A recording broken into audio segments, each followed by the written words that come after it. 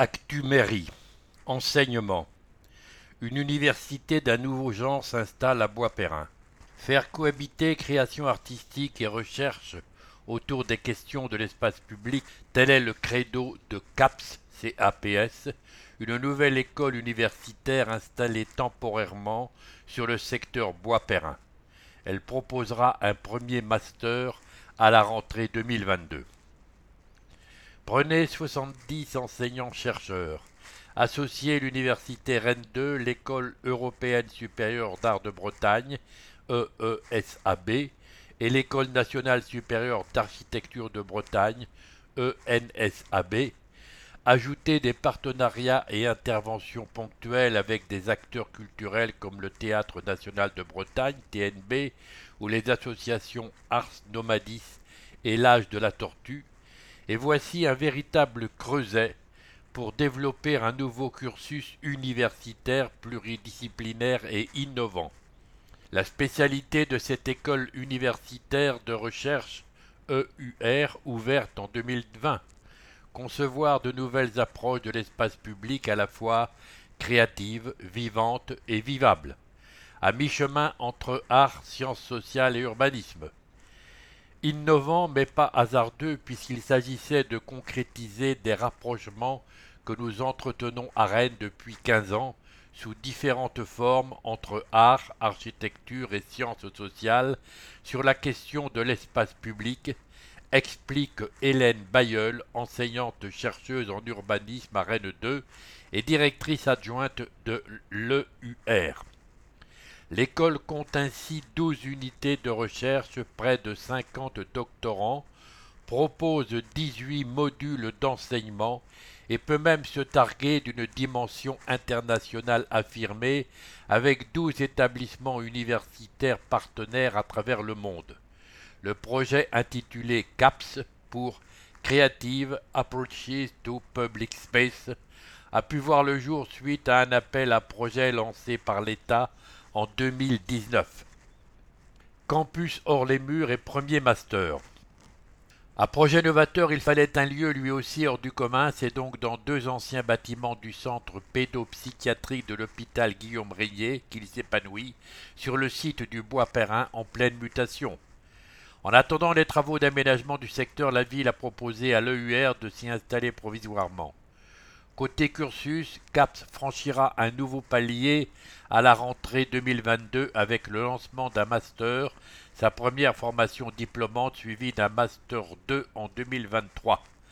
Dans cette formation innovante, chaque étudiant pourra construire son propre parcours en faisant son choix parmi différents modules proposés. Nicolas Offray.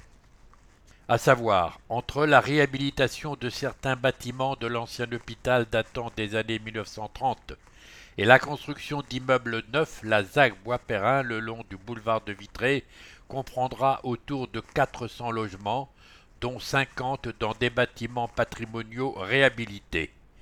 Il y aura également une crèche et un jardin public.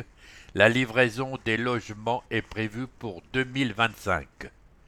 Une photo accompagne cet article qui nous montre 2 jeunes faisant de l'expression corporelle sur l'escalier d'une maison avec la légende suivante: entre pratique artistique, sciences sociales et urbanisme, un cursus innovant pour repenser l'espace public.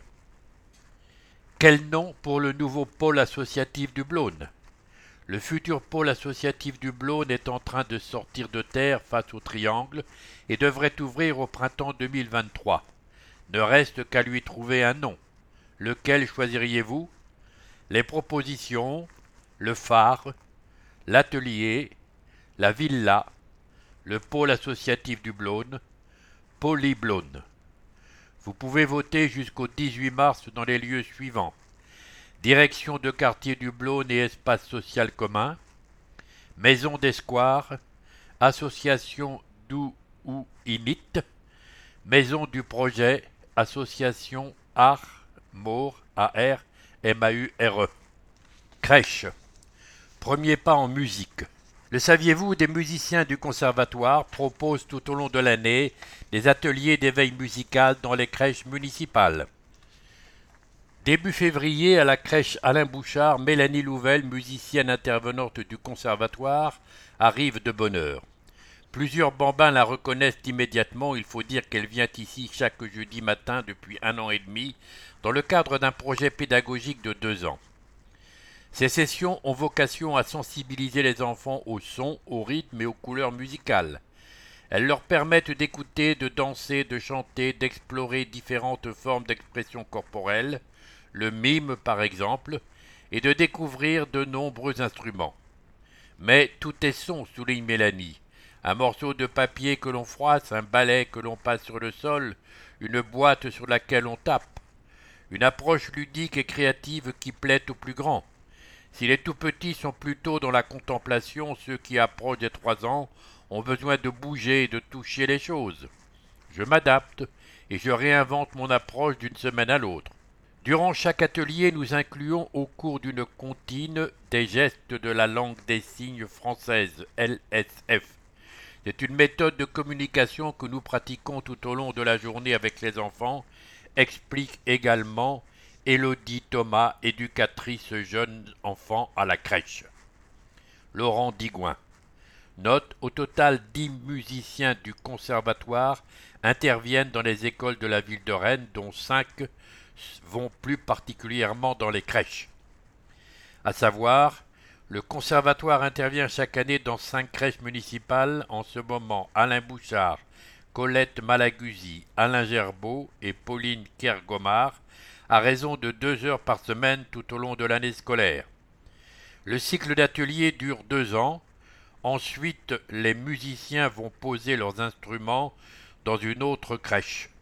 Ce dispositif est financé à 50% par la ville et à 50% par le département. Une voie verte de beaux chardonnays à Cesson-Sévigné. Ce projet comprend l'installation d'une passerelle au-dessus d'un bras de la Vilaine à hauteur de la base nautique, un ouvrage issu du vote du budget participatif 2018 et l'aménagement d'une voie verte de part et d'autre de cette passerelle. L'ensemble permettra de faire le lien entre Rennes-Beau-Chardonnay et le centre-ville de Cesson-Sévigné. Les travaux ont débuté en février pour une livraison prévue en juin 2022. Nous ne vous présenterons pas ce mois-ci une lecture de l'article en breton puisque notre spécialiste de la langue bretonne a eu un problème domestique. Donc cet article présentait le thème suivant dans sa nouvelle exposition celtique, point d'interrogation, à découvrir dès le 18 mars, le musée de Bretagne interroge le rapport entre la culture celte et l'identité de la Bretagne. Une photo illustre cet article avec la légende suivante, le druidisme, pratique séculaire de la culture celtique. Pour toute information, allez sur le site www.link.infini.fr/bretoncelte.